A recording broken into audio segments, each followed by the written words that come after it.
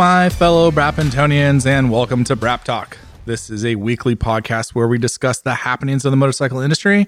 I am your host, Jensen Beeler, and joining me on this two-wheeled adventure is the twilight sparkle of two wheels, Mr. Shaheen Alvandi. Sparkly. Actually, I'm really happy you gave me this Oreo, and it's not regular. It's not double stuffed. It is, as you called it, mega stuffed.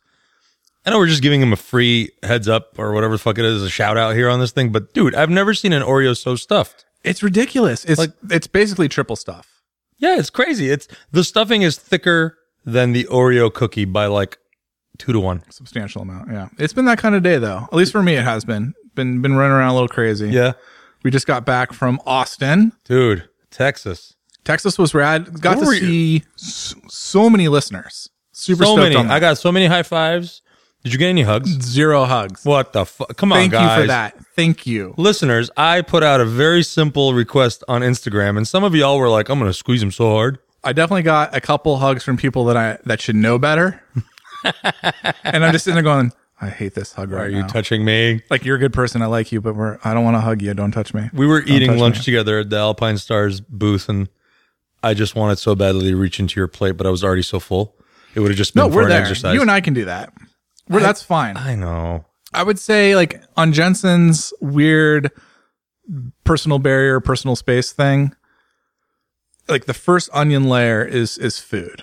Yeah. Like, it doesn't take much for me to get to the food sharing point. Like, but I have to know who you are. We need to have maybe had food together before, or maybe progress through the meal where we can start, sharing like a cookie at dessert or something like that. Nice. We can get there pretty quick. I feel like you and I are the closest you'll get with a male before it starts getting, intercourse related. Yeah. But understand, you're not. I feel that you're not the comfortable. only male that I feel that way about. Shane. Give me the rest of their names. I'll go kill them one by one. But I earned this shit. But the hug is it's a little bit deeper into the onion than I think it is for most other people. Really? Well, obviously it is, but it's down there. It's a couple layers. I feel like we have almost the same inseam, and when I hug you and I really go in for it, like we bump heads twice. Yeah. Okay. I'll put it this way. This is another one of my weird scales. This is like the Jensen scale of personal space. Okay. It's very Dutch sometimes, Yeah. So like sharing food, let's say that's like an 85. Okay. A hug is closer to like 95. Whoa. Letting you ride one of my bikes is like a 97. Oh yeah. Can I borrow one of your bikes after this? Yeah. Sweet. Oh, dude, see, I'm a 97. Yeah, you're in. We hug. But that's the thing. Like I think you talked to a lot of motorcyclists who are like, I don't let other people ride my bikes. Or like, or they can probably name like the 5 friends or the 3 friends that are like they would let on their motorcycle. That's where I'm at with hugs. I don't want to hug that many people. I'm just not a hugger. We can high five. We can shake hands. We can enjoy a baseball game together. Do you have different levels of hugs? Like, are you a side hugger with some people and then they work in with maybe like the 2-handed hug, but it's a quickie? Yeah, it's not like an intentional thing, but it's more like my uneasiness with the hug. Like the situation, who the person is, how clean I think they are.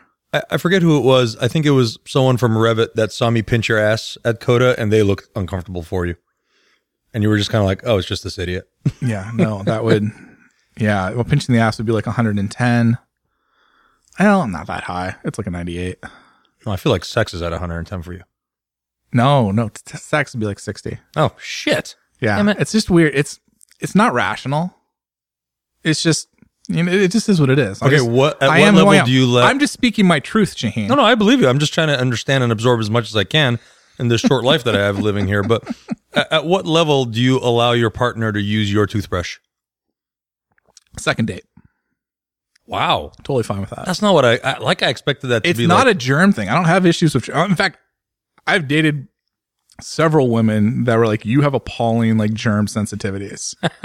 There's like food falls on the floor. Ice cream falls on my floor. No problem. That's going back on the cone. I'm the same way. I had an oyster that fell on the table at a restaurant in Austin. I just picked it up and put it in my face. And everybody at that table who see me do weirder shit was like, really? The oyster? Table oyster in your mouth? I'm like, I mean, I grew up in the Middle East. If this kills me, Jesus, really? Yeah, seriously, right? I got a wound. I have an open wound. Just rub some more dirt in it. That'll clean it That'll out. fix it up. Yeah, no worries. I'm a firm believer of crazy glue on my wounds. My cat shits in my office on a daily basis. Coda, It's not- seriously, we got to talk about this. It's not the shit that bothers me. It's the time that it takes to clean it up. You are very inconvenienced by your Just cat's bare shits. hand that thing and throw it right into the toilet. That's no why we issue. have soap, Jensen. Yeah, that's what, exactly. Yep. You have soap, you can clean that up. Germs, not an issue. I'm making my immune system stronger. But hugs, just, Hugs are just. I don't know. I feel like I should talk to my mom about this. Did you? I know. I'm wondering what your hug When I was a history kid, is like. did something happen? Do we have a weird uncle that I don't know about? He's dead. No, goodness gracious. But yeah, so we were in Austin. We were there for the MotoGP weekend. We saw a lot of you, which was awesome. Too many people to name, but I had some really cool conversations. And I don't know if you feel this way, Shaheen, but I certainly do. Going to events, like a race or a show or whatever it may be, where we run into fans and we get a chance to talk to them and see your guys' enthusiasm for what we're doing, like makes it all worthwhile. Super. We're not making any money right now off this. So, although I think we do have an official hamburger of the show now. We do. We have an official hamburger of the show, but that's still not making us money. It's just taking It's $4 $10 less dollars out of my pocket. Yeah, that's like $10 I'm not gonna have to spend on food today. We'll get to that in a second. But it makes all the hard work. Cause like truthfully, time wise, this thing's a time suck to do. Yeah. We got to do a little prep. We got to do a lot of editing. We've got to set up and record. We've been doing some marathon 2-hour shows lately. And people have been listening to them. Now listen, listeners, I appreciate you taking the time to listen to Jensen's very, very handsome voice and my silky smooth 1-900 number voice. You're the Twilight Sparkle, man. Somebody told me that. Yeah. So somebody told me, and I can't remember who it was, but it was a friend, that you sound like Ben Affleck on this show. I also look like Ben Affleck. You also look like Ben Affleck's stunt double. He was on the show. He was the bomb in Phantoms, yo. Jay and Silent Bob, yeah. Not a lot of people get that reference. There's like, really? You watched Phantoms? That was a horrible movie. Thank you. I appreciate that. You see, that's why you're in the hug tree. That's why I'm up there. That's why you're in the trust tree with that. You get me. But no, I like the enthusiasm totally re-energizes me on doing the podcast. It's so awesome to see the fans that are stoked on the show. that was fun. It was fun to talk about stuff, talk about tires, now, when some of the listeners have you one-on-one, they want to talk about your favorite gear, and come at me, man. I'm over there. I'm chatting. I was giving out lots of stickers. A lot of stickers. A lot of stickers. Got a lot of stickers. I only have like maybe a dozen left. I got a couple more than that. I got to pick up more. I was mostly working that weekend. So, yeah, I barely saw you this weekend. Tell me what your weekend was about. Like, I walked a lot. I'm pretty sure I walked about 10 miles a day. I legitimately did. I got the little Apple Watch tracker. I did like 11 miles every day. I must have been up there with you. You must have been doing more because I was sitting on my butt for some of it. I mean, there was times where I would be on the other side of Coda and you'd text me, be like, hey, you have to be here in 5 minutes. We're going to go check out the Ducati paddock. And I would run. My ass would run. I would like to see that. Texans do not like You're brown not a guys runner. with backpacks strapped to their bags running through a public place. Let me tell you right now. Oh, jeez. Yeah, man, I got to shake a lot of hands and kiss a lot of babies. Thing. Let's break it down. What did you like that you saw that was off track? That wasn't on like the racing and all that. I got to go to the hand-built show and got to see some really, really cool bikes. The hand-built show, for those people that don't know what it is just a big custom bike show that, shows off a lot of people's stuff. It's a lot more polished than I remember it being. Like, there are less garage builds in it than I would like to see. I think that's the space, though, to be honest. I think I really wanted to get to the hand built this year, and I didn't have a chance. So they had the super hooligans out there racing. They had like I've never seen such a small racetrack. It's just a parking lot that they created this neat little track, and they were making them jump the curbs. Yeah. That was super awesome. Our boy Andy DeBrino was out there. Yeah. He had did we talk about this last show? Or did we talk about it Yeah, in you person? talked about his Duke 790 his 790. It looked cool. I think I'm going to go do something with him with that. That thing's pretty badass. It's pretty. So KTM is going to bring that out hopefully next year, although I've heard there's maybe some delays going on, but they're going to bring that out proper Right. for the American Flat Track Series for the Twins class. Nice. And I mean, it puts out some impressive power. It's a cool little package, and Andy's running mostly a street bike, but you look at the swing arm and it's this tiny little swing arm. Yeah. It looks like just two chopsticks on the back holding holding up on somehow. the wheel. So I would imagine that's for the flex. They probably want more flex through the chassis, but I haven't really had a chance to talk to him about what they're doing. But I don't think he had a very good weekend. I think he had some troubles. But Yeah, he had a little bit of troubles, but he was still there rocking his new shiny silver suit, which really drove me to want a gold suit even more. It looks good in person, Jensen. we got to start looking and seeing who's got like a gold leather. Yeah. I'm trying, because there was a MotoGP team where the riders were in gold type leather at some point, like a metallic kind of I color. think Dainese has close to that, but it's Maybe. not full on. We'll have to They figure need that to out. commit to the idea of the metallic leather, Yeah. or at least I need to maybe get it out of my head. But I'm going to keep fighting the good fight. Yeah. I think we can make that happen. Which, by the way, anytime somebody high fives me and screams, "I like gold," I was like, I need to get a big chain. You're such a weird dude. I like my gold on my vehicles, not on my own personal. Like, I don't wear gold rings Yeah. or don't have any gold teeth. Which surprised me. Like, I could see you with like a proper big gold necklace. I need to do that. I got to do that, and maybe some like there's a company called, I forget their name, but they make really big gold rings, and I got to order me some. They're like, they're bronze, not gold, but they're still shiny. Makes me very happy every time I see like some big biker dude wearing stuff like that. But I don't have that look. I don't know. I could, but I just don't enjoy it. You could do the Persian pirate thing really Oh easily. man, Persian. Yeah. Just let the chest hair out. I'm Persian. Oh, So that was the problem. When we were in Austin, I left Portland and it was 48 degrees, and I got to Austin and it was like 80 degrees. And I hadn't had a chance to get rid of some of this fleece that I got, this naturally occurring fleece. And I was walking around in shorts in Austin at night, and people are like, "Are you not freezing?" I'm like, "Have you looked at me? Do you know where I I'm am from? insulated." Yeah. Yeah. It would have helped you in the media center too, because they love cranking up that AC. Yeah, I enjoyed hanging out in there. That was a cool behind the scenes. I've never seen that before. The media center there is quite good. Yeah. And that's only half of it, actually. Wow. You can't tell the far wall is one of those sectional walls. Right. And there's a whole nother room. It's the same size. And they put half of that is the Clinica Mobile health team. Where they'll like the do important sports people. massages, and they'll do like sports tape, like the stuff that isn't too serious. KT tape or whatever it's Yeah, called. exactly. Yeah. Exactly. You know who I ran into and who got a safety third sticker from me was the one and only Guy Martin.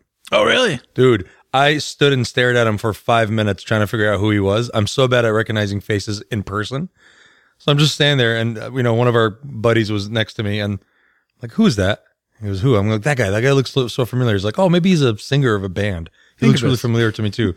And literally, like, we're just going back and forth and naming like bands and movie stars, and finally a complete stranger walks up to me and goes, "Dude, that's Guy Martin." I was like, "Oh shit." Well, he gets the safety third sticker because it's Guy Martin. Right. Yeah, Yeah, he seemed to appreciate it. He thanked me. He called me mate. Oh, really? Oh, that's nice. He can be a little mercurial sometimes. I mean, not sometimes, like all the time. But I think he's a genuine enthusiast of Yeah. sport, motorsports, and things like that. You could tell he was a little freaked out every time people would just run up to him, because as soon as I realized it was Guy Martin, it's like 10 other people who realized it too, and they just wanted to Yeah. be in his aura, and you could just see he got a little uncomfortable. Yeah. I mean, you can't blame him. Guy's a diesel mechanic, man. Come on, he just wants to do his thing. He's proper celebrity status. He is proper motorcycle celebrity status. But I've learned that in America, a lot of these motorcycle celebrities that are big in Europe, they can just walk around sort of freely here. They can. Outside of the track, nobody knows who they are. Well, we were actually talking about that with my MotoGP colleagues, and we were kind of laughing, like, some of the riders, if they're not in like their team livery, like it can be hard to spot Yeah. them. You see them walking around, like, oh yeah, oh no, yeah, that's Andrea Dovizioso. Oh yeah, I don't recognize you without a red hat on. I was literally next to Josh Herring. I was trying to get a water out of the cooler and had to like move him out of my way. I didn't know who. I was like, "Hey, sir, in the blue Suzuki thing, can you get out of the way? I'm thirsty." And then today, looking at his Instagram, I'm like, "Oh fuck, that was Josh Herring." Yeah, you're a jerk. Now we're gonna get fried on social media because you're great. I am so bad at recognizing people. You have to like walk up to me and be like, "Hey, I am Josh Herring." I'd be like, "You sure are." He had a good weekend though. I did. He won the the race on Sunday. Yeah, Suzuki was kicking it. Suzuki Kicking ass did, this did it weekend. quite well. It was really interesting for me on Saturday. Was it Saturday? The first Superbike race must have been Saturday. Yeah. And the entire so they have the race up on the huge screen in the media center, Right. and like we're watching the last few laps, and it's a 4-way go at it. Pretty much the entire race, but the last few laps, everyone's watching, and there's like a new bike every couple of turns leading the race. And so one by one, the journalists start perking up. And I think at the end of that race, just about everybody in that room was watching the Moto America Superbike race at Austin. And I think they were impressed. I think that was a really pivotal moment to help kind of legitimize the series in the eyes of overseas journalists. Yeah, it is sort of a redheaded stepchild of the sport for whatever reason. Well, it's hard because, one, we haven't had any success in sending American talent out of our paddock over to theirs. And Josh Herrin's a great example of that, Yeah. where, he wins the Moto America Superbike Championship, goes to Moto 2, and it's a disaster. And there's a lot of reasons that it's a disaster. But, facts are facts.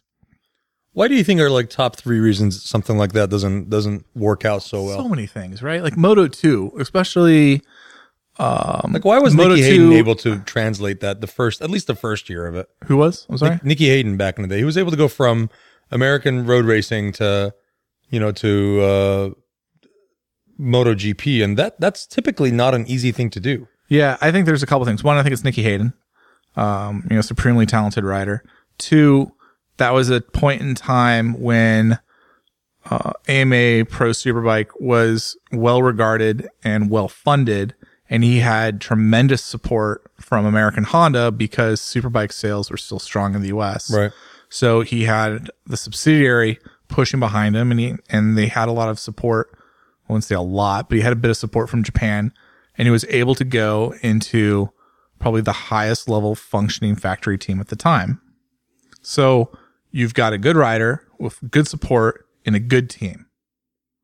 Those are the 3 most important things. And I think that was the issue for Josh, was you have a good rider going into a mid-level team as the number 2 rider in that team with basically no support. And we saw the results. And a lot of ways, there's a lot of different perspectives on that situation, but one of them that I've heard is that, that team viewed Josh as basically the money. He was there to bring the money to finance the whole team, and the other rider was the rider that was supposed to get the results. And I don't know how true that is, but it's an interesting perspective at least. And that sort of thing definitely happens. And then you look at the time and the place, right? Like that's Moto 2 during the Honda years, but the bikes were pretty developed. And if you weren't on a Calyx, then you just weren't going to win. And you needed to have the crew behind you to support you.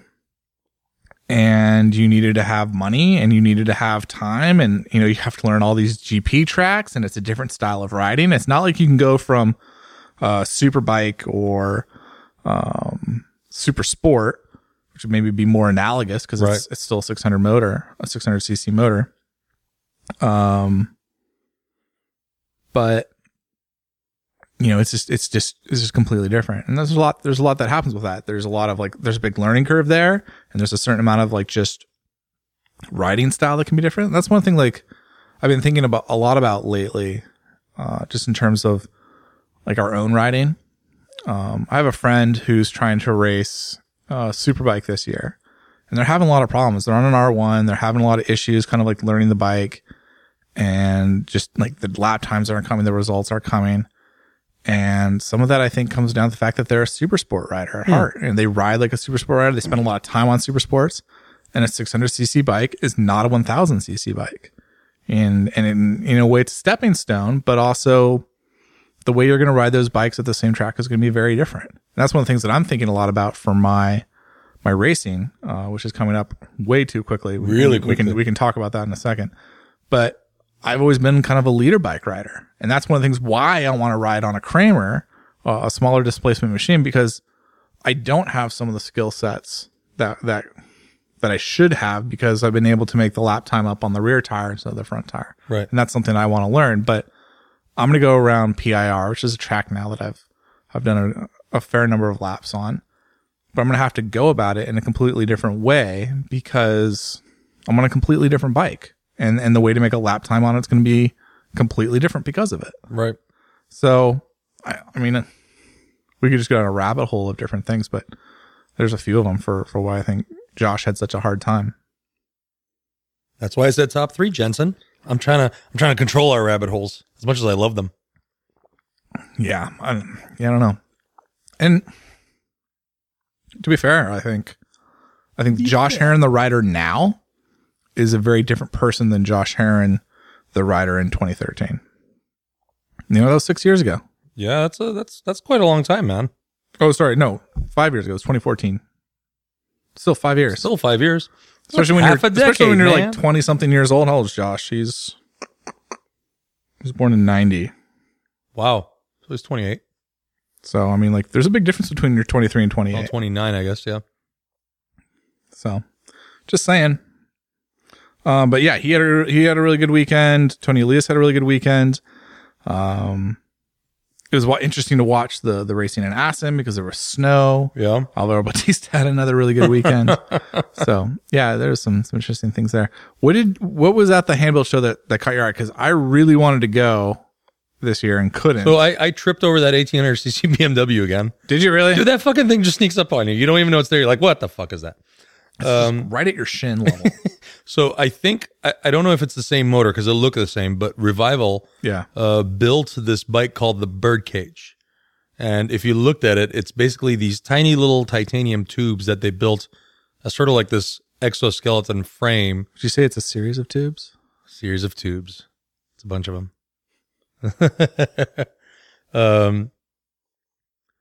But basically everything's around this giant motor and, you know, huge drivetrain.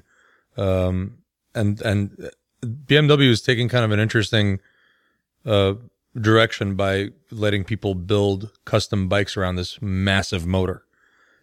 I can't get over how big it is. It's just the biggest part. You can build a 10-foot long motorcycle and that motor will stick out. What are your thoughts on that thing? I am so... I have two minds on this because I am so intrigued by it and I also just don't care so much.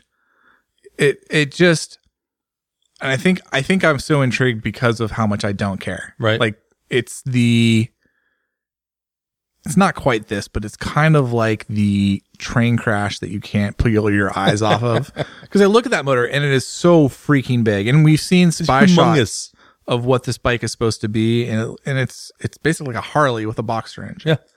I don't know if you call that a bagger or a dresser or a BMW tourer. tried that back in the early 2000s with the R1200C. Well, that thing was abysmal. Oh god, that thing was horrible. Abysmal. And I they think put it in James Bond, trying to make it look sexy, and it's like no. I mean that was. There's a whole bunch to say about that, but with this, it feels like they're trying to do the heritage thing. Air cooled, push rod, big boxer, big displacement. Like an 1800cc boxer motor is going to be pretty torquey. It's going to be an interesting motor to ride. It's really freaking big, but maybe that doesn't matter because in that application, like you have experience, 1,000-pound motorcycle isn't that crazy, right? In that space, I don't know if it's going to weigh 1,000 pounds, but it's going to be like still 700 pounds, maybe. It's going to be in that range, right? Yeah. And so you're like, okay, I kind of see what you're doing. But like, really? Here's the conversation I had with a couple of different people that are in the industry, but not on the actual motorcycle side of it. Okay. The innovation in the motorcycle side has sort of come to a halt. At this point, what they're doing is saying, all right, we've got a frame, we've got a motor, we got wheels, we have shock and forks and handlebars and seat and tank. And that is more or less what builds a motor, makes up a motorcycle. And so all these different companies are just picking up either a bigger motor or smaller motor or the supercharged motor or, an Öhlins suspension or Brembo brakes. But there's nothing nothing, and I mean this truly in the sense of the word. There was nothing in that entire space of custom bikes short of one front wheel drive sci-fi looking thing, which was kind of cool. I've seen that. That was super That's neat. rad. But there was nothing else really that made you go, oh wow, yeah, that's a cool new way of looking at what a motorcycle should be built like. You know, it's just newer materials, sort of a different paint, different style of frame, different style of wheels. I've noticed a lot of the custom bikes are going from, you know, what used to be the wide rear tire to super narrow, very tall tires, front and back, or wheels, I should say. Yeah. Which is a cool look. It kind of reminds me of like those old, you know, what do they call them? Like board trackers? The old, yeah. So they're kind of going for that look now. And that's certainly a neat look. There was another revival bike. It was called the 6. It's basically a really super custom thing that's designed around a Honda CBX motor, an inline 6 motor. And again, really low, really long. Yeah, I'm looking at it. That looks pretty cool. Super cool looking in person. It looks like rolling art. I just want to like put it in the middle of the living room and stare at it. But from what I understand, it actually works. But you know, I think as an enthusiast, I'm at a point where it's like, all right, that's so cool. I've seen all these different versions of what a motorcycle should look like, but I haven't seen anything that was like brand new. Just a completely new idea that would just knock your socks off. There wasn't a new style of suspension. There isn't a new style of, you know, transmission or anything like that. So I'm kind of hoping and waiting, and that's where I was excited when, you know, Alta had come out back in the day. And there are a couple of electric customs which were really neat looking, so I'll give those guys big kudos. But other than that, same old. Just, you know, newer, shinier, neater, or more neat materials that they're using. You know, a lot of people are going for lightweight, which is cool. I saw a Triumph Thruxton that had a supercharger strap to it, but it looked like it was just right out of the factory built like that. So that was kind of neat. I don't remember what the supercharger brand was, but just looking at the bike, I kept staring at it like, why did somebody park a Thruxton 1200 here? What's the point of this bike? And the fact that I didn't see it until like the second or third minute of staring at it blew my mind. Like, oh, that's cool. Yeah. It looks bone stock. Good job making it look like it belongs on it. Yeah. A couple of Walt Siegel bikes that always make me giggle. That's just pretty. I want to be around them all the time. I saw an e-bike that the frame was like this gold copper color, and I took a picture of it. Like, I need this right now. I would commute in the city all day long with that, with my gold chain. You have simple pleasures. Simple pleasures, man. Ate a lot of good food, drank a lot of good drinks, talked to a lot of really cool people. Like, you know, the people at Piaggio North America, some people at Ducati. Got to hang out with the comedian Alonzo Bowden for a couple of minutes. He's super neat. Guy's bigger than life. He's so big. He's a big dude. He's super big, but he's proportionately big. So like his head's big, but his shoulders are also like 4 feet wide. He's just a big man. If you look at him from afar, it doesn't look that big because he's so proportionate. And then I'm 6'1" and I walk up to him like, wow, this guy's a time and a half my size. But super cool guy. Guy Martin that I already named. And then I got to go check out the behind the scenes of the media center. That was super neat for me. Cause I mean, I've been watching motorsports for decades and decades. So to be back there and watch the, you know, all the different magazines from Europe and America doing their thing. It's like, holy shit. This is what I read when I was a kid. Yeah. So that's the kind of stuff that kind of gets me a little bit geeked out to watch the behind the scenes of how they do this stuff. We got to go check out the Ducati paddock. That was neat to see those bikes and all the science and all the not paddock. Pit box. Sorry, pit box. Yeah, a lot of engineers. Yeah, I'd say more engineers than mechanics. It's a lot of crazy science and math happening behind the scenes to make that extremely complicated looking machine work. Yeah, all attached to one rider. Well, 2 riders. Well, I mean, I'm talking a machine. Yeah. But that's definitely that's really, really neat to be back there and see how incredibly clean and organized that pit box is and how much care they take. And I mean, to watch the engineers, I mean, we're there just as tourists checking it out and like giggling and trying to see if we can sneak a photo, but those guys are at work. It's proper professionalism. Serious business. Yeah. So kudos to all those people that go around the world. And every time I've gone to a GP, this is my 3rd GP race that I've gone to in the last 2 years. And every time I watch this, only thing that I have in my head is, I think because my wife is an executive assistant, is who deals with the logistic nightmare of moving these teams around the world? Dorna. Is it all Dorna? Yes. I mean, they've got it pretty. I mean, understand that MotoGP is literally a traveling circus.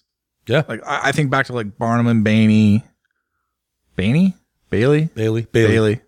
Whatever. Barnum and Bailey.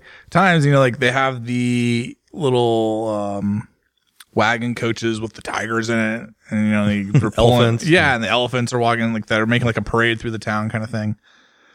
MotoGP is very much the same way. And they've just got it really figured out in terms of how to build up a little town. Right. You know, wherever they go, they got, was it 19 circuits on the calendar this year? 18 or 19. I can't remember off the top of my head. Last year was 18. I think we added someone this year. But they've figured out a way like to create a little village, a little town at each one of these tracks that they go to. And, you know, it all gets broken down really easily and it all can be packed in these, you know, what they call the flyaway races, which are the ones that aren't in Europe. All of it comes in 2 giant 747s that Dorna rents or owns. Only 2 of them for the whole thing? For the whole thing. And so Wow. like every team has like a weight allotment and they have like a number of containers that they can have. Right. So you'll see them at the end of the day, like they're breaking things down. They're putting them in these very specific boxes. And I was at the track the Monday afterwards and some of those containers are still there. And you can see them like loading it up and they put the BMW pace car on a proper little sled thing and it's got the 20 straps holding it down and then the bike goes on top of it. So that pace car is the same car they use for the entire circuit? They fly it around. Oh, man, I figured they would just come to America and a local BMW dealership has to. You would think they'd figure that out. That's an additional But it's all 4,500 painted. pounds. I mean, that car's like, I wouldn't say it's a proper race car, but that car is not stock. Dude, it makes some gnarly noise when it goes down the track. It's doing the business. It's doing the beans. So, it's interesting to see how they do all that, but Dorna handles a lot of the logistics of getting the teams everywhere that they need to go from point to point, at least on the flyways. Now, in Europe, a lot of it is done by truck drivers, Right. and that's more team centric. So they have, but also like the truck driver, that tractor trailer basically turns into a hospitality unit. Mm-hmm. So it's kind of crazy how it all comes together. They actually have multiple tractor trailers. There's like one for the bikes and the team. And then there's one that kind of turns into the hospitality suite. If you haven't been to a European round, you need to do it. It's unbelievable. I went to Valencia and I mean, I think Ducati had like 4, maybe 5 tractor trailers. And you're right. One of them, everything's much tighter. You go to Austin and you just forget how big it is in Austin and they're sort of spread out a little bit. But Valencia, I think you could fit 4 Valencias in Coda. Well, I mean, yeah. I mean, Austin's a really big track. Silverstone's a really big track. I'm trying to think what other venue is physically large. Indy is physically large, but Austin is the closest we get that I've seen in the U.S. to getting to what a European round is like. When we went to Indy and we went to Laguna, it definitely had more of an American feel, but Austin gets, I'd say, like 80% of what the atmosphere and what the paddock is like in terms of what it's, you know, the level is in Europe. Right. But you go to Europe and man, the paddock's packed and you have the hospitality suites are even more robust. And you go to Austria for a round. I mean, Red Bull builds like a whole 2-story building basically. Wow. For the KTM team, or I should say KTM builds the building, the Red Bull KTM. But it's just next level. And, you know, it's kind of, I think it is a bucket list item to experience a GP race in Europe. I agree. Because you will get something that is more than if you were at the flyaway races, as they call it. And, yeah, it's interesting. It's good stuff. What would you say it costs for a team to run a season? Notwithstanding your like Ducati riders and equipment. I mean, the factory teams are spending close $50 million and up. Wow. And that includes bike development. So that's the starting price. Now, you know, you can go all the way down the paddock. You know, we can pull up a list of names and we can probably make a pretty big stratification on who's spending what. You know, Tectoy Tectoy is now kind of more of a KTM satellite team than they were when they were with Yamaha, when there was just kind of like a more formal relationship. But, you know, even then, you're probably talking, I don't know, $5 million operating budget outside of rider contracts. Well, that sounds a little high. That's low to me. I can't believe it. I want to say it's like 7 with rider contracts, 5 to 7 with rider contracts. But I mean, to lease a GP bike's between 1 and 2 million euro. So where's that money coming from for Sponsors? Is it all strictly sponsor? Sponsors and money laundering. You make the joke, but like, maybe some of it. I don't. Let's see how many teams are on the grid. How many teams total in the entire paddock? Let's say like 100. Right. There's got to be at least one that's a money laundering. There's a lot operation. of money, man. That's a lot of money. A lot of money to just blow. I don't know. I have a very cynical thing on that sometimes. They're like, how do you make a lot of money in MotoGP? Or it's like, how do you make a bit of money in MotoGP? And the joke's always like, start with a lot of money. I'm like, that's right. Launder a lot of money. Launder a lot of money. So at what point do you think these riders actually get paid to race motorcycles? Because everyone that I've talked to that's racing at amateur level, they're paying to do all this. So I'd say just about every amateur racer is more or less, by the time you add up all the expenses, they're footing the bill to some extent. Maybe there's some guys breaking even. There might be a couple guys. Like I'm thinking like, I don't quite know Andy's situation, but you know, he does have sponsors. He's got Rockstar and Fox. I don't think those deals cover all of his racing though. I could be wrong. Yeah. But you think of him, he's one of the fastest guys in Oregon. And I'm trying to think what and there's probably guys like him throughout the country that have similar situations, but they're right at that kind of that threshold of break even. Right. And then you go into Moto America and like it resets itself. And I think the only people making a buck in Moto America are the guys on the big teams. And, you know, truly probably on the factory teams. There's probably some guys there's probably let's say in Moto America Superbike, how big's that grid? I don't know how big the grid is to make like a real fair assessment, but let's say 10 riders are breaking even. And out of them, let's say half are probably making like a decent profit that you can say like that's a good salary. And then it's only the guys on the factory bikes that are making any sort of salary that makes sense in terms of being able to live after the age of 30. Yeah, that's the thing. I mean, it's such a grueling environment. Because understand too, like this is the thing that always drives me a little crazy. And you know, I've talked about it before, like especially talking in terms of like Ben Spies and some of these other riders where, you know, they have their careers kind of cut short. You know, you have one skill. A lot of these guys are not going to school. Right. They're homeschooled. Right. So they have no education. They have nothing to fall back on. They have no skill set for other than knowing how to ride a motorcycle really fast. So if that's the case, you have a really narrow window to basically make all the money you're ever going to make in your entire life. And that's somewhere between the age of, if you're lucky, 18 to 35. And, that beeps. That beeps me that we might make it through the podcast without running out of batteries. Bong, bong, bong. But, and that's like at the outset, you know, that's like at the outer limits. And the reality is like, you're not going to be, you know, getting a really good paycheck when you're 18. You're probably going to have to take a while to come into your prime. You're probably not going to be like really competitive until like you're 24. Right. And it's a little bit of an ask to think that you're going to be racing motorcycles well past your 30s. So now that you know, if it's really 24 to 30, now you have 6 years to make all the money you're going to make your entire life. And that's really fucking hard, man. You know, some of these guys that can speak intelligently and have a deep appreciation and have a technical mind, you know, they can go on and do commentating jobs. You can probably kind of hang on for a year or two as a test rider. You might be able to get a job inside a factory in a racing department or in media or marketing or whatever it is. Like, you know, we've definitely seen racers, you know, post racing career finding kind of more desk type jobs that are inside racing or inside the sport. So I don't want to like say like you're not going to make any money afterwards, but for a lot of people, it's like you hang up your leathers and then what? Yeah. What's your next? What is next? I mean, hopefully you've made enough money where someone's helped you invest it. And that's where I talk about the GP riders. Well, if you're not investing your money wisely, you know, I bring up Ben Spies because, you know, he basically lost $1 million because of a contract issue. Yeah. You know, poorly negotiated, you know, broke the terms of contract, got a $1 million penalty.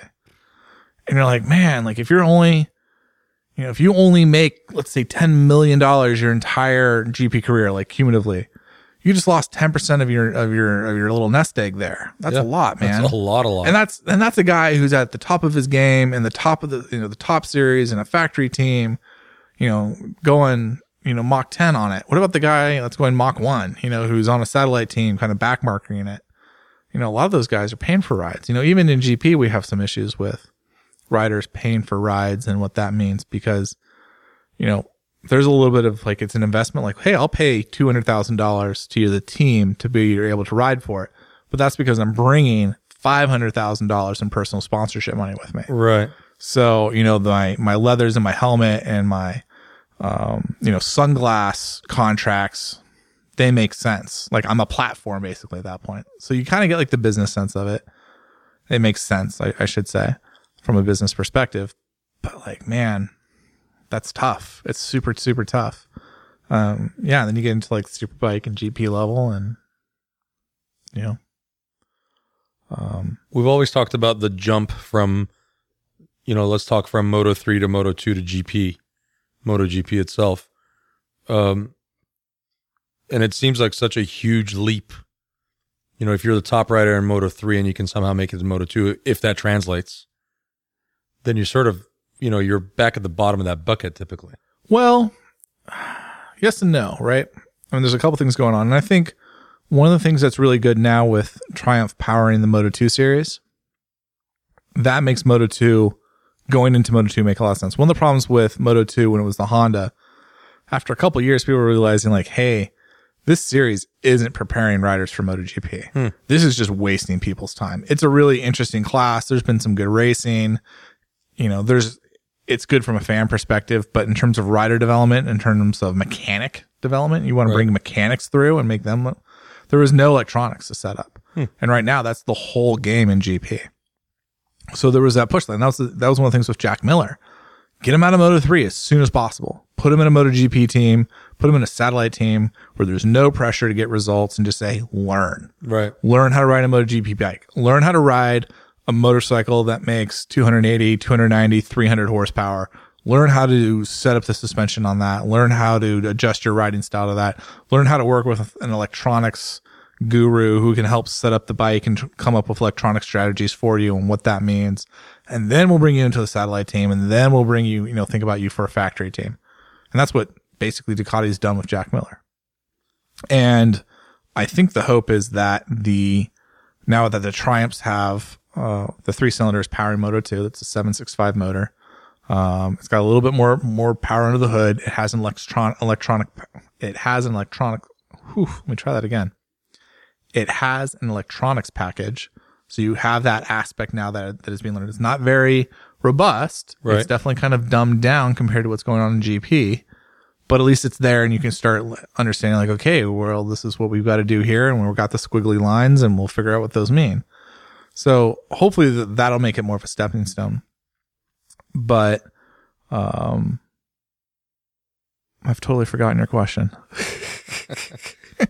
Let's talk about the jump from 3 to 2 to 1 and how they translate. Like how do they transition? Yeah. Oh, that's right. Because you're saying like, you get to the top of Moto 3 and then you go into Moto 2 and you kind of get screwed all over again. I mean, yes and no. Like if you're a top level Moto 3 rider, you're going to get picked up by a top level Moto 2 team, like attracts like, and it's the same thing. Like Marc Marquez didn't start out at the bottom of the rung in MotoGP. No. When he came through Moto 2. In fact, he had a pipeline all the way through Moto 3 to, 125 GP into, MotoGP. So, there is that. And that's always like, there's like a chicken and the egg thing there. Are you doing better because you're on, the best team with the best equipment? Or are you doing well because you're the best rider, or you're doing well because you're both? And I think there's a struggle because I think there's only so many teams that are like the preferred ride. And then but I think there's more talent than there are teams. So then you get kind of these diamonds in the rough a little bit. Right. And I think Johann Zarco was one of those diamonds in the rough. He was, absolutely. Not that like he went completely unnoticed, but he wasn't the star that Marc Marquez was, or you can make the argument that Alex Marquez isn't now. Like there's always been a lot of pressure put on Alex Marquez to be like his brother, and you have Marc Marquez saying that Alex is faster than him. And the results really haven't been there for the majority of races for Alex Marquez. He's a bit of a crasher, a bit unreliable. And you're just kind of like, okay, yeah, like he's got the right last name and he's got the right people around him, but He's not his brother. And there's probably about 5 other guys I would give the hat tip to before him, but he's in the pipeline. And you can look at the reverse of that. Someone like Romano Fenati, tremendously talented, but because of his own stupidity and his own bad actions, he's out of the pipeline now. Right. So, when he gets a good result, you're gonna be like, that is 100% his talent right there. And I'm not saying he's on a bad team, but he's not on the best team. He's not on a team that's probably the same level of his talent, but there's a reason for that. And so there's a little bit of that kind of, you got to have it all working for you. But I think the paddock gets its preferred people, and those tend to get into a pipeline or a track that keeps them in the preferred state until they become tainted somehow, and then they get kind of kicked out of the system, and then it takes a while for them to get found. I think Alvaro Bautista is a great example, who I've always thought he was a really underrated rider. Try to say that 3 times fast. Underrated rider. Okay, that was pretty good. Yeah, I have to learn this language. Red leather, yellow leather. But I've always rated him, or I've always thought that he was underrated. And, he was on the Suzuki, Rizla Suzuki back when Suzuki, or the first time I should say, that wasn't the first time. How am I articulating this well? He was on the Suzuki factory team when that wasn't a very good factory team to be on. And the results weren't really there, and that bike never really went anywhere. And that was like early days of MotoGP. And then he went into other teams and he had kind of mixed results, and, was on the Ducati for a little while and no one really thought anything. And finally it was to that point of, well, so long, buddy. We don't have any seats for you in MotoGP anymore. I guess you're going to have to go slum it in World Superbike. But Ducati definitely saw the value. I was like, hey, no, Alvaro's still a fast guy. We're going to put him on our factory bike. And lo and behold, he's blowing it out of the water now with 11, race wins in a row. It's the best start to a World Superbike season ever. I don't know if it's the longest winning streak ever, but I think it's probably the longest from the start of a season. He's definitely doing something right. And no one looks like they're going to really be able to touch him. And yeah, you can say that the Panigale V4 is an amazing bike and it's kind of, blowing the class out of the water. But, where's his teammate? I was going to say, the other guys on bike V4s? just like that on the grid. So, and like Chaz has some issues, and I'll kind of give you that, but I'm like, 80% of that results the bike. Alvaro's the other 20%. Alvaro's was taking that bike from being a top 4, top 5 contender, podium contender, and making it not only a race winner, but a winning, dominating, blowing the competition out of the water bike. Yeah. And I think that was the same with Johnny Ray. The Kawasaki's good, but Jonathan Ray is a really good talent. Jonathan Ray is a MotoGP level talent who just never got that chance. He never quite got into that pipeline. He never had anyone believe in him. He never had the support behind him. He never had the opportunity to go into a factory team, and ended up staying in World Superbike, where he's truthfully outclassing a lot of his competitors. So it's really tough. Like it's so much more than just race results. Like, you'd think racing's like this real meritocracy because it's just measured by a stopwatch, and that's really not the case. Like passport plays a huge factor in it. Who plays a huge factor into it. Who your team is, what equipment you're on. You can be the best rider in the world and be on a shit bike and not get anywhere. That's true. So, and we've seen it sometimes. You can be like Casey Stoner, an amazing talent on a bike with lots of issues, and still overcome it. And that kind of helps elevate you back into the stats. I don't think anyone was really rating Casey Stoner very highly until he started putting wins up on the board on the Ducati, and then hopped over to Repsol, blew everyone out of the water. And then other people tried to jump on the Ducati and realize what a fucking pig that was. And they're like, oh, wow. How did you win races on this thing? How did you win a championship on this thing? And then we see it, and then he goes to Honda, and you're like, I don't think anyone can stop him.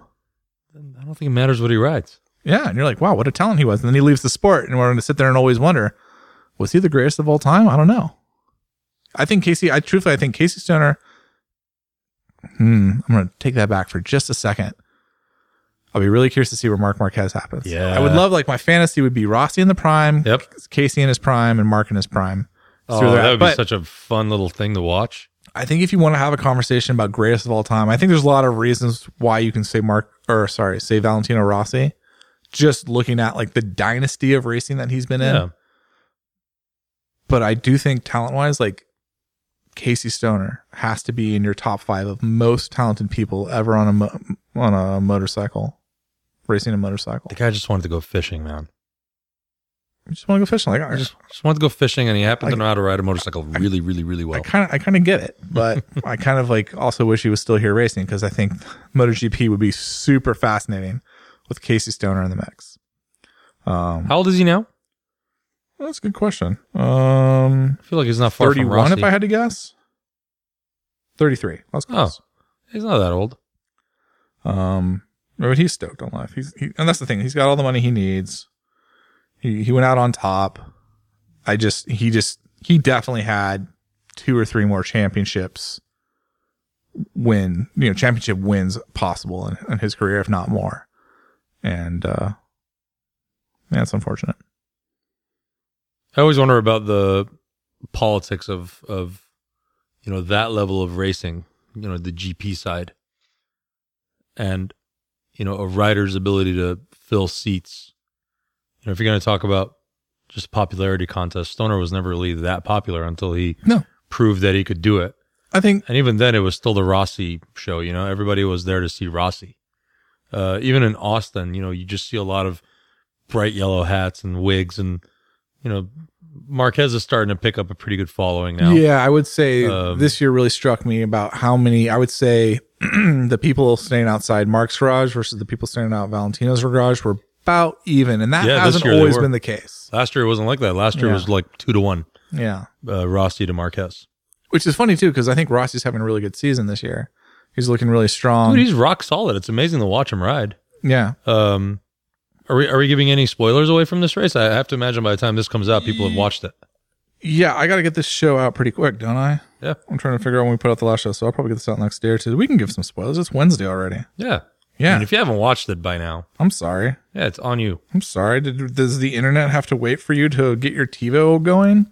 How surprised were you at Marquez's flop? Super surprised. It just looked like his front end just stopped playing. It's the most unforced error. It's one of those things that it's such an unforced error that it makes me just kind of go, something had to happen. Something had to. I don't think he was pushing that hard. He was telling people that he wasn't pushing hard. The data looked exactly the lap before. There's like no explanation for it. We don't know what's going on. And it's kind of like, that doesn't compute. It doesn't compute. It didn't look, it didn't look exciting. It looked like literally the front end just was like, nah.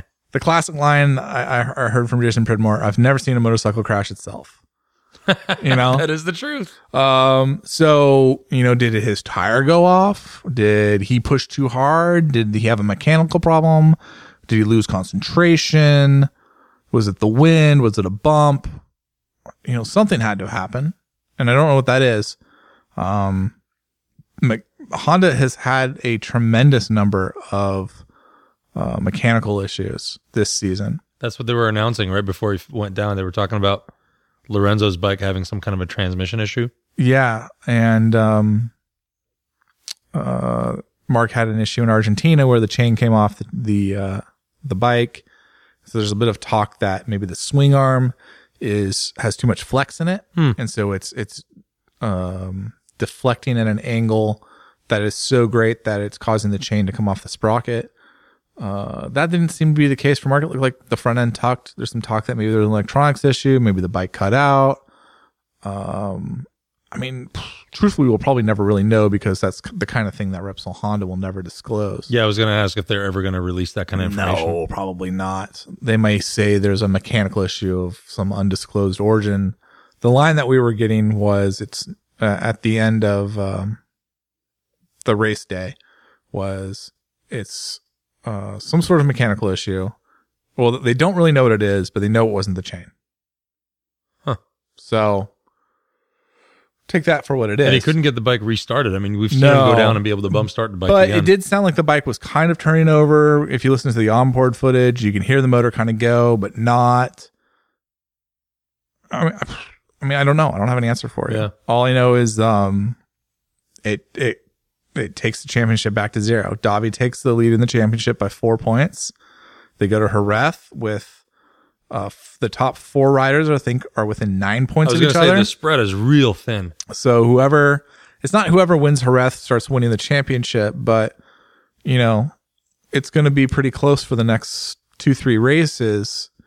If the same names are on the podium each time, so it's going to take a little while for someone to eke out a lead. So that'll be interesting to watch. That's going to make the next few rounds really interesting to be spectators for, and I think that's good for the sport. Yeah. It's not so great for Marc Marquez, but that's always been the joke is, who on the grid can beat Marc Marquez right now? And you're like, well, there's definitely some riders that can give him a run for his money. But at the end of the day, Marc Marquez's biggest competitor is himself. Who can beat him? Marc Marquez. That's right. And, as we saw in Austin, that was, I think Marc Marquez beat himself that weekend, whether that's the team or the bike or him as a rider.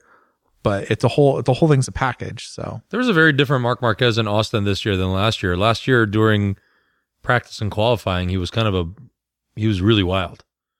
And this year it seemed to be the opposite. He didn't crash a bunch and kind of go crazy during qualifying, but then to watch him crash during the race. I mean, I was at the Ducati, the Desmo Owners Club box, watching it with all these Ducati fans, and when he went down, it was interesting to see the majority of people there kind of go, "Oh no!" Like, you never want to just see somebody go down. There was cheering that, "Yay, Ducati's going to get some extra points out of this," but it wasn't what people were expecting. It took everybody aback a bit. yeah, I was in the Alpine Stars hospitality, and there was definitely people who yelled out, I'm sure that who were like, "Yeah!" And then I think they realized who they were, and they got the very wrong quiet. room, the wrong room. So they're like, "Oh no, wait, who was he sponsored by? Oh shoot, Jonas." Cal Crutchlow had a bad day. Cal Crutchlow had a bad day. Jorge Lorenzo had a bad day. Yeah. Jorge's bike just looked like he just parked it. He was like, "I'm done with this thing." Yeah. It just stopped working. Yeah, it looked like it cut out. Yeah. He definitely had a mechanical issue. So that's very strange very strange to see that happening. But it was a good race. If you haven't watched it, sit down. Well, we've ruined it for you. Yeah, we've ruined it. It's completely Don't bother. But it is a good race to watch. Those of you who watched it are probably yelling into your stereos right now about how much fun it was. I thought, here's the thing, right? The expectation for the America's GP is that it's going to be the Marc Marquez show, that it's going to be a snoozer, that it's going to be a race that you're watching for second place. And that's no fun. And we got the exact opposite of that. So that's great. Alex Rins rode an amazing race. Jack Miller was hilarious in the post race press conference. Valentino Rossi on the box. It's got a lot of positives there. It was really cool. So I think that's good. I think that helps inject some enthusiasm for the American round. I'm always a little worried right now about the state of the American round on the MotoGP calendar. We don't see for the last 2-3 years now, while negotiations have been going on, we haven't seen any attendance figures published. We don't hear any talk about contract renewal, like a multi-year contract renewal with the Circuit of the Americas. There's a lot of question marks on its financing now that it has less local and government support. And, if a calendar came out for 2020 or 2021 that didn't have Austin on it, it wouldn't surprise me. It'd be a tragedy, and I'd want to know what the heck was going on. But it wouldn't surprise me. We could have a race in Indy. We could have a race in Mexico City. I don't know how likely that is because there's a lot of issues with that. But, I could see them skipping it for a year. If things get wonky with the track, there's a lot of issues right now with the track surface. I was out there shooting. I shot 3 sessions during the race weekend, and one of them was at turn 2. Turn 2 is like watching someone go down a staircase. It drops, doesn't it? It has a drop, and it's right when the bike's flicking over onto its side. Right. So it's a really great opportunity to disrupt the chassis and then, it skittles. I was out there Monday after the race, with Ronnie Skaysbrook. He was out there testing his Pikes Peak bike, with Aprilia. And I was talking to him, and he was talking about going through, what was it? The stadium section and the carousel. So that's turns 16, 17, 18, and 14, 13 and 14 maybe. And he's like, you get the bike leaned over, it's on this knee. You can literally look across the asphalt and see the undulations. You can see the bumps. It's not just like, oh, hey, there's a bump here, there's a bump there. It's like someone threw a rock into a still pond and the ripples have radiated out. That's like how it is with the track. You just have all these rolling kind of bumps. Have they explained why in such a young track it's already like this? The prevailing theory is there's a lot of clay in the soil. And so every time we have a big rain, the earth kind of shifts and the track is shifting on top of it. There wasn't really anything done to solidify the ground beneath the track. We just kind of paved right over it. It was really funny, actually. Jack Miller was talking about it in the press conference because everyone's like, oh, what do you think about the bumps? And they're like, I don't know. It's just really bumpy. And then Jack's like, I can't do an Australian accent, but he's like, yeah, there's just way too much clay in the soil here and it's just shifting. And you're like, oh, wait. Yeah, you're the son of a miner, aren't you? Guy knows his dirt. He knows his earth. Yeah, he's not just some layman. But it was like a really like precise answer. And you're like, oh yeah, son of a miner. Okay. Yeah, he's got a little... It sounds like an exclamation. Son of a miner. You know dirt. Not a miner, but a miner. Like digs in the earth. Like a MINER. Yeah. So I don't know what that leaves for the circuit. It's really expensive to repave a circuit. And that doesn't big, even, especially one that big. And that huge. just fixes the problem short term. You haven't, addressed the whole like, hey, the earth is still moving thing. So I don't know what they do to fix the circuit. I don't know what they do to make it right, but it's super bumpy. And you watch the footage of them going down the back straight and you see how much head shake, you see how crazy those bikes are going. You can't not fix it, No. So it's going to be unsafe at some point, if not already. And I can't imagine the cars can't go through that stuff too. So, if you want to keep hosting Formula One, you're going to have to do something. So I don't know. I'll be curious to see what happens from that. I remember watching Marc Marquez in qualifying, and I think his rear tire touched a little bit of wet in that same back straight. Yeah. And I mean, he almost lost that going straight. Yeah, because you're hydroplaning at that point. Crazy looking. That looked aquaplaning, as our European colleagues would say. Aquaplaning, that's right. Yeah, it was very interesting. It was an interesting race. I had an interesting weekend myself, running around herding cats. Like you said, we went into the Ducati box. That was really cool to see. That was super cool. I got to spend some time in the KTM box talking to the head of their MotoGP program and the head of their racing program. They had a little special thing for the American press, which was really interesting to see what they're doing there. There's a lot of rumors that they've just committed themselves to another 5 years in the paddock. Wow. Which was a question I would have liked to have asked their people if someone had decided not to ask really stupid questions ahead of me. That's like a little inside baseball and journalism. Here's right. Pitt is the head of racing, whether it's motocross, MotoGP, whatever it is. He's the dude. And so we only had like 10 minutes with him. Okay. And we knew we only had 10 minutes. So you get your questions in early. And one of my colleagues wanted to keep wasting time with Sebastian Rees. And he's the head of the MotoGP program. We're talking MotoGP bike stuff. And then Pitt comes in and was like, oh, hey, we should probably stop for a second because we got Pitt for only a short amount of time. And so we have, one colleague asks a few questions and then another colleague interjects and shifts the conversation back to Sebastian. You're like, we've only got maybe 5 more minutes with this guy. Maybe we should focus our questions with him. And it's some stupid question like, how is the MotoGP bike frame different from a Super Duke frame? You're like, well, they're both made out of steel tubes. That's about the only thing they have in common with each other. Obviously. And then, that's the whole thing. I'm just bitter because I had a bunch of questions and I get to ask them. It's not easy being a journalist, Jensen. You have many years of practice. But I did get to ask a lot of questions on Saturday night because I was at a dinner with Ducati, with Claudio Domenicali, Jason nice. Chinook, and Francesco Melicia from, he's the head of Ducati's sales and marketing.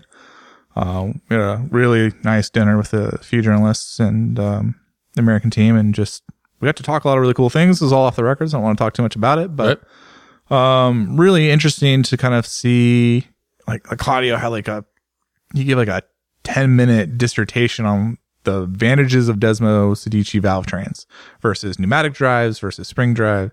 So it was kind of cool to watch him geek out about it and learn some things because that guy's probably forgotten more about motorcycles than I'll ever learn. He is in depth, isn't he? But it's interesting to see. We had a lot of conversation about where the industry's headed. What the trends are, what the heck is going on in the U.S. right now because as we saw, the European registrations are up 10%. That's good news. That's good news for them. Yeah. Now, some of that is a little bit of bump from Euro 3. 2018 was the last year that the Euro 3 bikes could be sold under a special provision. So some of those registrations could be, You've worked at a dealership. You know how registrations sometimes aren't registrations. Listen, sometimes they get registered a little ahead of time. Yeah. Or sometimes they get registered a little later to help you with your fiscal year numbers. Yeah. A little fudge in the numbers. That's one of the little ways dealers The old shell game, you know? the little sleight of hand on us. That's right. Do we need to get out of here to go get a burger? I think we're beyond burger hour. Are we really? Yeah, because it's a quarter till 7 and we're done at 7. Oh. So we can always go grab something else. It Nuts. just won't be our favorite burger, the burger of the show. Burger of the show. Tell me, what's the burger of the show? It's called Hit the Spot. We talked about this last episode. We did. And it did hit the spot. It's very good. It's so good. We can get there in 15 minutes, can't we? I mean, are we two up on the Gull Wing? Nuts. All right, let's just keep talking about And motorcycles. VCS. We'll find something around here. I got no shortage of stuff in the fridge, truthfully. Unless you want to get dinner. No, Okay. I'm good. So that was interesting. And then I got to hang out Monday at the track while Aprilia was doing a little testing day. We had some good talk about tires with Pirelli. Keep an eye out for that on the Motor Podcast. It'll Yep. probably come out in a couple days. Did you get to see their Pikes Peak bike? I got to see it. I did. Yeah. It looks like an RSV4 with a handlebar. Yeah, so they took a Tuono and they slapped an RSV4 plastics on it, basically race plastics on it. Yeah. If you looked at it, they had to find a different spot to mount it on the upper. But super cool looking bike. They fired it up for us, got the full exhaust on there, and the gearing on it is nuts. It's for the mountain. Yeah. I think that bike will top out at like 130 miles an hour. 150 probably, Really? I think is how fast you get going there. Yeah. Still though. Yeah, definitely. You can see they're all scratching their heads at Ducati's little hint about what's going to happen. So they're like, all right, we better come out guns blazing. And I thought I was going to get information on that this weekend, and I didn't. People were Super secretive about keeping it. really Still. good job on that. So kudos to them. The Bothan Spy Network is very robust, though. Yeah. I will find a way. Challenge accepted, Ducati. Yes. I'm gonna have to go dumpster diving in Cupertino, I think. Mountain View. They moved their headquarters, so probably should figure that out. But yeah, it's interesting. It's interesting what's going on. I'll be very curious to see what shows up at Pikes Peak. I was told by a friend that since I was there on a media pass, I should have gone to the post-race questionnaire. Oh, you should have, yeah. Yeah, and just keep saying Brap Talk. So, hey, Marquez, have you ever heard of Brap Talk? That'd be a great way for us to never get a press I was like, credential hey, ever you know, again. if you want me to just get banned from any Dorna event for It the wouldn't rest of be my life, just you. I would be banned as well. I would just be like, oh, I'm here with Bonnie Air Group. I'd save asphalt and rubber. Yeah. Yeah, I'm glad you didn't do that. No, he wanted me to take my shirt off, maybe even, Oh my God. just stand there with my Middle Eastern Persian rug. It's funny because the press conference is run by a woman named Frenay, and she don't take no grief from nobody. She would have beat your ass, and I would not feel bad for you. Yeah. So looking ahead, I think we've got one more episode before I start racing. I spent the better part of today putting out fires on that, but it sounds like the bike's running. Nice. And I got a bunch of parts and stuff showing up, and we're just about getting ready there. But I'm You got your suit already? I got my suit. Have you situated your gloves and boots yet? Yeah. Although I need new boots, so I might call up Dainese and get some new boots. Nice. The ones I've had for like 5 years, and they're blown out. And then you're gonna wear your AGV helmet. Mm-hmm. Nice. But What are you wearing underneath there, Jensen? nothing. Mm. But I still don't have my tires. The bike technically isn't back together yet because we're waiting for like an O-ring, which is 100% my fault because I shouldn't be allowed to work on motorcycles. And I think that might be the plan for the rest of the season is that I don't touch the bike anymore. I'm just gonna walk up to you every time you touch and slap you on I the think head. that's probably the best thing for everybody involved. Yeah. So the people at Motorcourse have been taking care of me on that one. Thank you very much on that. That's who has my bike right now. I still get my tire warmer still haven't shown up. My lap timer still hasn't shown up. My Easy Up hasn't shown up yet. I just got all my fees and stuff done for OMRA. So I'll be Nice. I got my number. I'll be running 797. What is that for? Is that just a number That's they gave the you? race or did number. You pick get it? assigned a race number. Oh, I thought you get to be like, I I get to want to be pick it. number 797 because it's a combination of my mom and dad and uncle's birthday. I don't know. Yeah. No, I mean, that's not the case. I mean, it adds up to be a prime number. There. So Ooh, there's nice. that. I like when you talk nerdy to me. Yeah. Yeah. So what's race day 1? When is it? It is the 27th Of April. of April. So and the 10 days from now. The 26th, I have to be on track to do the new racer school. And the 25th, I have to be in a classroom learning how not to kill other people while racing a motorcycle. You know, I only have one big problem with this whole thing. What's that? It's getting in the way of our 2-Up recording. Yeah, we got to sit down and figure out when that's going on because people are very excited about that. I was Honda North America is excited about that. They are. Let's talk about how excited they were. I mean, they were not very thrilled about the idea of you putting dirt bike tires on that thing or going. Or putting a trailer hitch on it. So we've got the idea. I was going to do a Honda for just a month straight. Right. We've got to make an amendment to that because it's not going to work with the racing thing. Nope. So I'm going to say, I mean, I can show up to the track on the Honda just to be like, it got ridden today. that could work. I've got to be able to use my SUV to pull the bike to the track. And we've got a couple track days and a couple, race weekends. Uh-huh. I mean, basically we're getting into the season. So I think if you'll allow me, Shaheen, we'll just do like a little amendment. I'm allowed to drive my 4Runner, but only with my motorcycle trailer on the back of it. Oh, okay. Yeah, that's a good. I'm into that. With my race Yep, bike and yep. stuff on it, or my track bike. I'm into on it. that. That's a good reason. Otherwise we'll do the Honda for the month. I still am kind of bummed that Honda isn't cool with you putting a tow hitch on the Gull Wing, and then you would get a small lightweight trailer to put the Kramer and all your belongings on. Like that would be. Truthfully, If you showed up to an OMRA event like that, I would be like, you know what? I'm going to give you 1 extra point per race every time you show up like this. that should be a thing. And there's a part of me that kind of wants to do the whole, it's easier to ask for forgiveness than permission when it comes to welding a trailer hitch on the bike. Honda, when you said you put you were joking with them that you put a hitch on there, and I saw an audible gulp. They were not happy with me I took a Honda CB 1000 for CB 1000R for a little while. I took that on the track and they weren't so stoked on that. But you were like going my pace, and I was riding a 390. And I was listening to them 401. like, show me on the waiver where it says I can't. Not my fault you didn't write a good waiver. Show me on the waiver where it tells me I can't put a trailer hitch on the Goldwing. Yeah, I think there probably is a revision for that. they're writing that up as you speak. Yeah. You brought that up, and they were like, "Ah, shit." Yeah. But no, yeah, things are getting real. I'm a little stressed out. I'm like at medium stress though. Are you? Or just like, okay, I got some stuff I gotta get that done. I gotta get this done. I gotta get it ready. I gotta put decals and sponsors and numbers on the bike now. Mm-hmm. I gotta figure that out. Had a long conversation today about tires for it. I mean, we got some things percolating.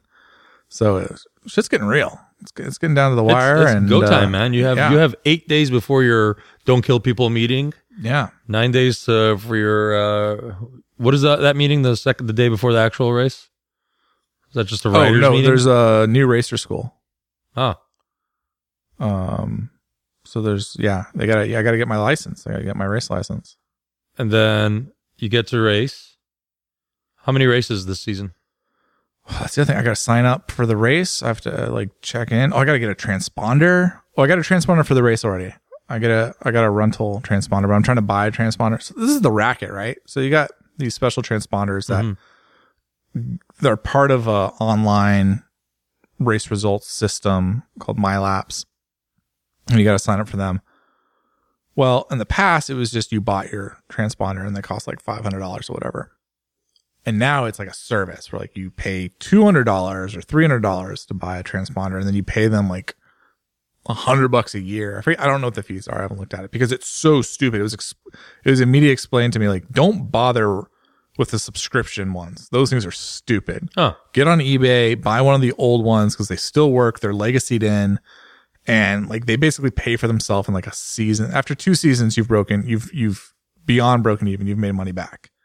So if you plan on racing for more than 2 seasons, not to mention you can sell it for pretty much what you bought it for. Yeah, it'll hold its value. It's just on no terms should you be doing the subscription version of these things. So I got to get that figured out. But Yeah, it's getting very real. If you were to put a number to it, what would it cost somebody to start, not even counting the price of the motorcycle, what would it cost for somebody to go start racing at that level? I haven't turned a wheel yet, and I've already spent probably $2,000. And that's but just some of that in stuff, fees and everything? that's $300 in fees for the new racer school to sign up. I haven't signed up for any races yet, so that's going to be like $500 a weekend or something like that, $400 a weekend. But I had to buy tire warmers. I had to buy an Easy Up tent. I already had a generator. I mean, some of this stuff is like, depending on where you're coming from as a track day rider, you might already have a generator. You might already have tire warmers. You might already have an Easy Up. I already have a toolbox that's very mobile, so I don't need to go buy one of those. I already have a chair and a fan and stuff. Like I already have a trailer. So it kind of depends where you're coming in at it, but I bought an AIM lap timer. That's like $300, $400. Bought 2 sets of warmers, so there's like $750 down the drain. Tires are not cheap. No. Where are you getting technical support for mechanical issues? So Moto Corsa is doing all my wrenching for me. Okay. Giving me technical support on that. Kramer USA is helping me with all the technical support for the bike itself. Okay. Pirelli's giving me support for all the tires. Kramer's kind of helping me out with the WP suspension. So I mean, is there going to be a mechanic on hand during the races if you have some kind of a... No. So if you have a technical issue that you can't figure out on your own, is that day done? Yeah, probably. Okay. I mean, for sure. I don't think that'll be the issue. The issue will be if I crash. What happens then? So, like, I can... depends. What do you mean in what way? I mean, let's say you just low-sided and you don't, knock on wood, nothing happens to you, but your clip-on gets bent out of shape and your, shifter levers gets fucked up. Oh, that's one thing. I mean, there's definitely replacement parts that are available, and that's easy enough to work on. But like, let's say I crash and the bike doesn't start again. Mm-hmm. Well, I mean, done. Unless I can figure it out trackside, or at least someone nearby can look at it and be like, "Oh, did you check this?" I'm probably done for the day. I mean, it seems like I've been to a couple of OMA races, and there are going to be other people with Kramers out there. Yeah, and there's a real good sort of takes a village mentality out there for sure, and that's one of the cool things is we've got 4 or 5 Kramers on the grid this year. So there's no shortage of people with the exact same bike. And that's what I think is going to be really fun is having a bunch of us on basically the same machines. So you got kind of a little spec class going on, and spec racing is always really close. It's always really challenging. It means it comes down to the rider for the most part. So yeah, that'll be a lot of fun for me. Are there any rules or regulations for rider weight? I mean, what if you're racing against someone that's literally 60 pounds lighter than you on the exact same bike? Then you better stop eating. Oof. Project Six Pack. I know, man. That's my problem. I look at the other guys that are on the Kramers, and I've easily got like 30 pounds or more, depending on who you're comparing me to, in terms of extra weight. Right. So that just means if I get ahead of them, it was definitely rider skill. Definitely rider skill. Definitely. You are the stoner of this series. Yeah, I'm gonna go make everyone put on weight vests to balance it out. Like like in go-karts where they put little ballast on. Like, hey, you're 10 pounds under. Here's a. Should I just show up with donuts every race day? Absolutely. Not for you, keep them Jensen. It's for other people. Away from me because I love donuts.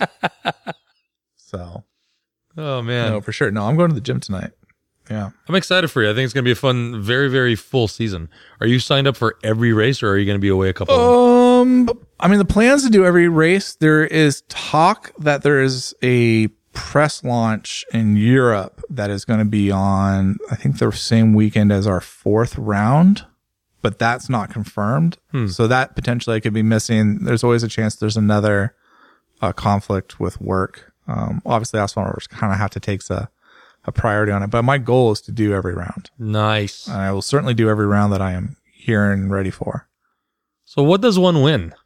You get a little plastic trophy. Nice. Is there any money involved?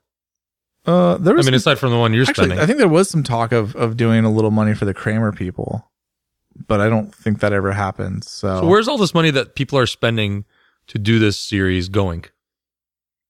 It goes into the motorcycle ecosystem, I guess. I mean, that's the thing. Like, I was looking at just like budgets. Like, my biggest if this was completely out of pocket for me, my biggest expenses would be tires, followed closely by fuel. So that money goes to the tire companies and the fuel companies. But I'm talking about like the money that you spend to go to the actual race. Oh, like my entry fees. Yeah, your entry fee. It goes into the club. I mean, it's not cheap to run a race. You've got I don't know how many, almost a volunteer organization. So I don't know how many people collect any sort of payment for their time there. But you got to rent the track. You got to rent the track. You got to pay for the corner workers. You got to pay for the medical crew. Yeah, you got to pay something like that. You're probably closing in just right there. That's got to be like $10,000. I'm asking these questions because I wanted to broadcast a weekend. It's got to be even more. It's probably close to $15,000. Oh, it's got to be. I mean, I'm thinking of the times that I worked at Motocorsa and other dealerships that rent out a track for a track day and how expensive it is to have that. Yeah. Just to rent the piece of land that you're going to be riding on doesn't include the personnel, doesn't include the medical, doesn't include, if you're lucky, the food. PIR is a oddly expensive track to rent too, compared to other facilities that I know that are, let's just say, better. It's overpriced. Yeah. But it's also inside of a city, so maybe not. I think maybe not overpriced. Most track organizers, whether it's a dealership or a private organizer, they don't make a lot of money from the actual entry fees on these things. And it's something we've always had to explain to people. Like, we're not charging you $200 or $250 for this day because we're running to the bank laughing the whole time. It's paying for this thing. And it's sort of, the money that dealerships make on a track day is hopefully you going in there and buying some gear, tires, et cetera, et cetera. Yeah. No, for sure. Like, what a tough business to make a buck in.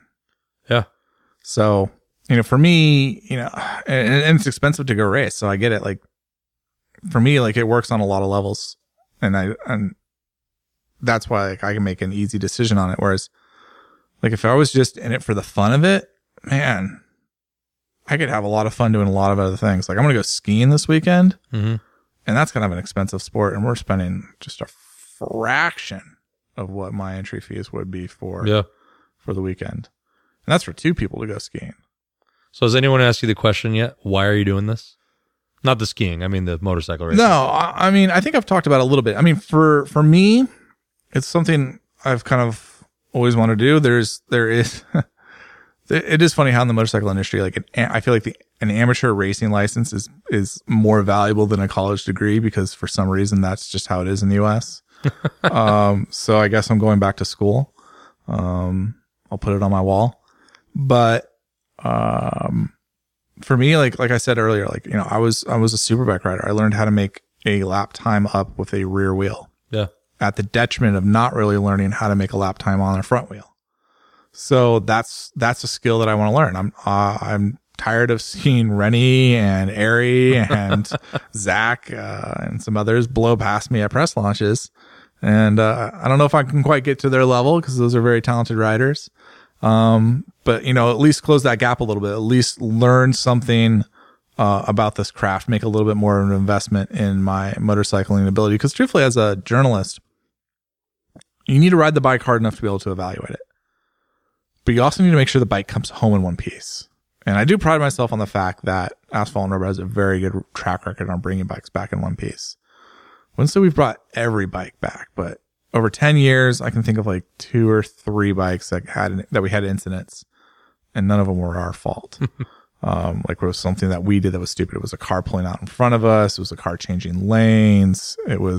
It does make you ride at kind of an 80% kind of thing, which is very dulling. Right. So I want to be able to learn. I need to be able to push myself. And the way you do that is by chasing people who are faster than you. So I'm very fortunate that I've got, 4 or 5 other people on, the Kramer grid who are very fast, who I get to go chase. So that's like the personal level for me as like a human. Like I want to learn more. I want to bring something more to the table as a journalist. I want to understand the amateur racing scene a little bit better. I want to improve myself as a motorcycle rider. The upside is, as a journalist, that means I can do a bunch of stories about it. And while I don't think that anyone really cares that much about whether or not I got 2nd, 3rd, 5th, or 6th on any particular race, there is going to be, I think, some interesting things that come up through this process in terms of how do you set up suspension? How do you read tire wear?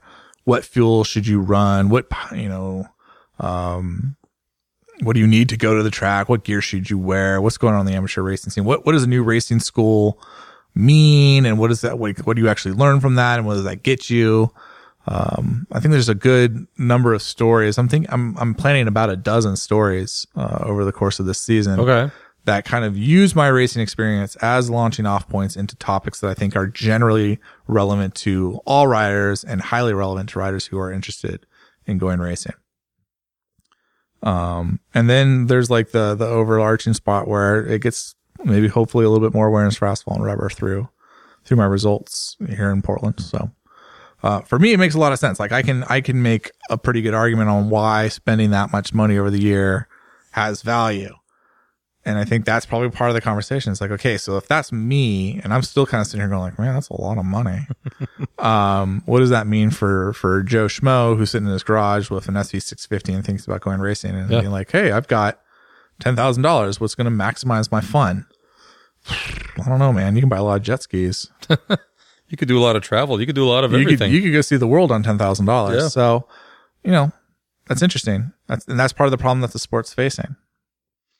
I think one of the biggest things about motorcycling for a lot of us is being able to push ourselves. And, that doesn't necessarily mean going to that nth degree on a racetrack. For some people, it's riding a longer distance, going off-road, going a path that they wouldn't have done, riding in the rain, any number of things that takes you out of that comfort zone. So I applaud you for doing this because, it's going to cost you a lot of money, but you are, hopefully going to affect the readership and listenership in a positive way because they're going to learn a lot through you because hopefully you're going to broadcast all this. That's the hope, right? And I should preface I don't have to spend that much of my money compared to what most people are doing. Yeah. I'm getting a lot of help from a bunch of different people, from Pirelli, from Kramer, from Motocorsa, from Dainese and IGV, Rotobox. I'm trying to think who else has been helping me along the way. Yeah, there's definitely a lot more support. So I'm really fortunate in that regard because of quite frankly, just what I do and who I am in the industry.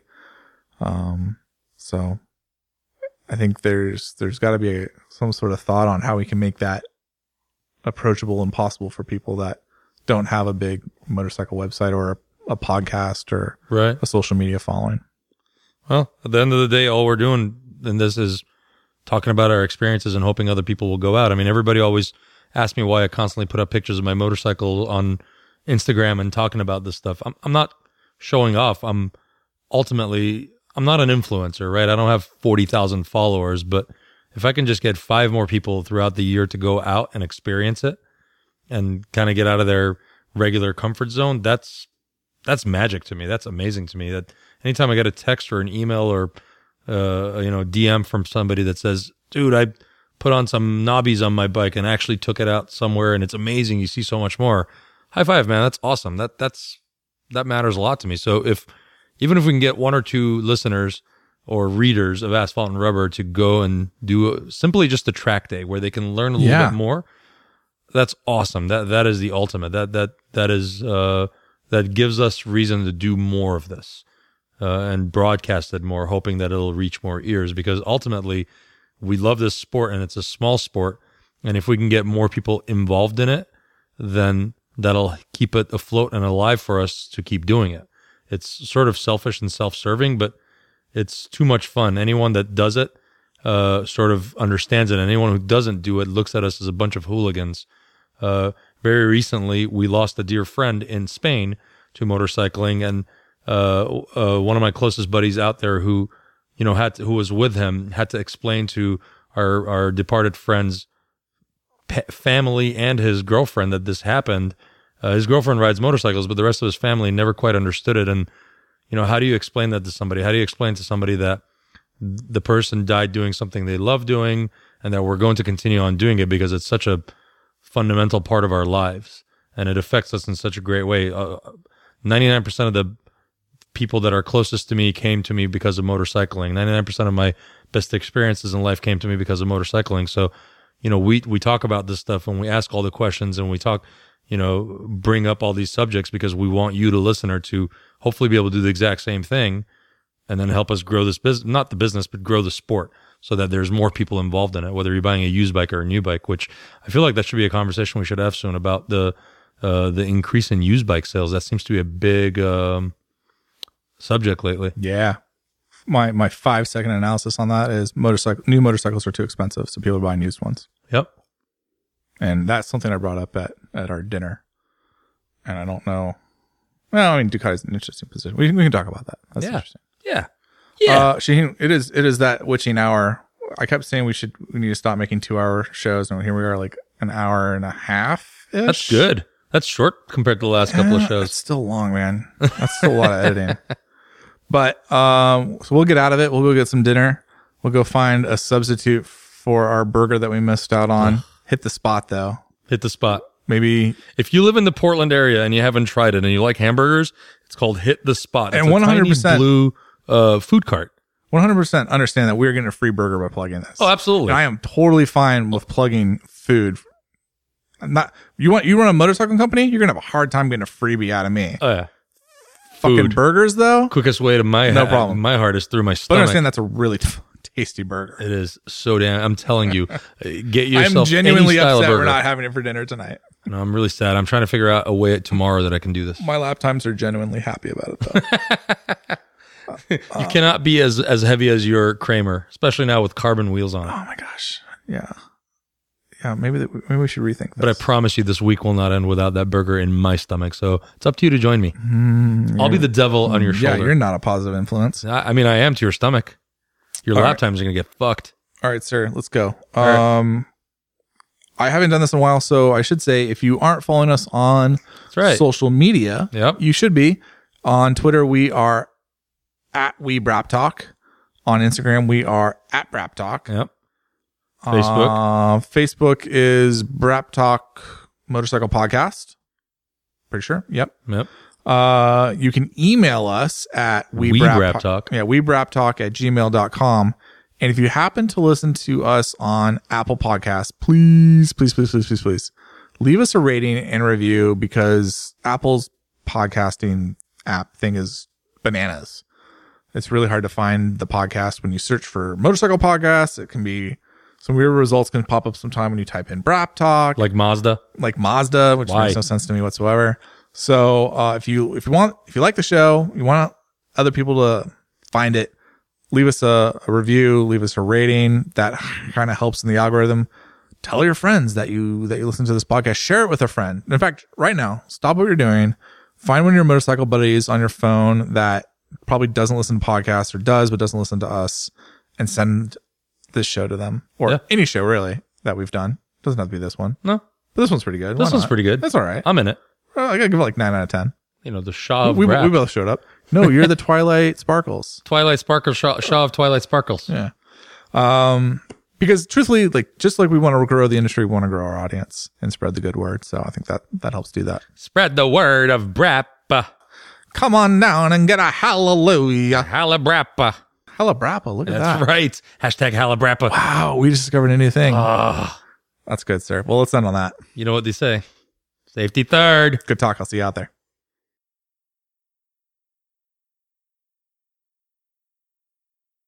Hello, my fellow Brapentonians, and welcome to Brap. Let's try that again.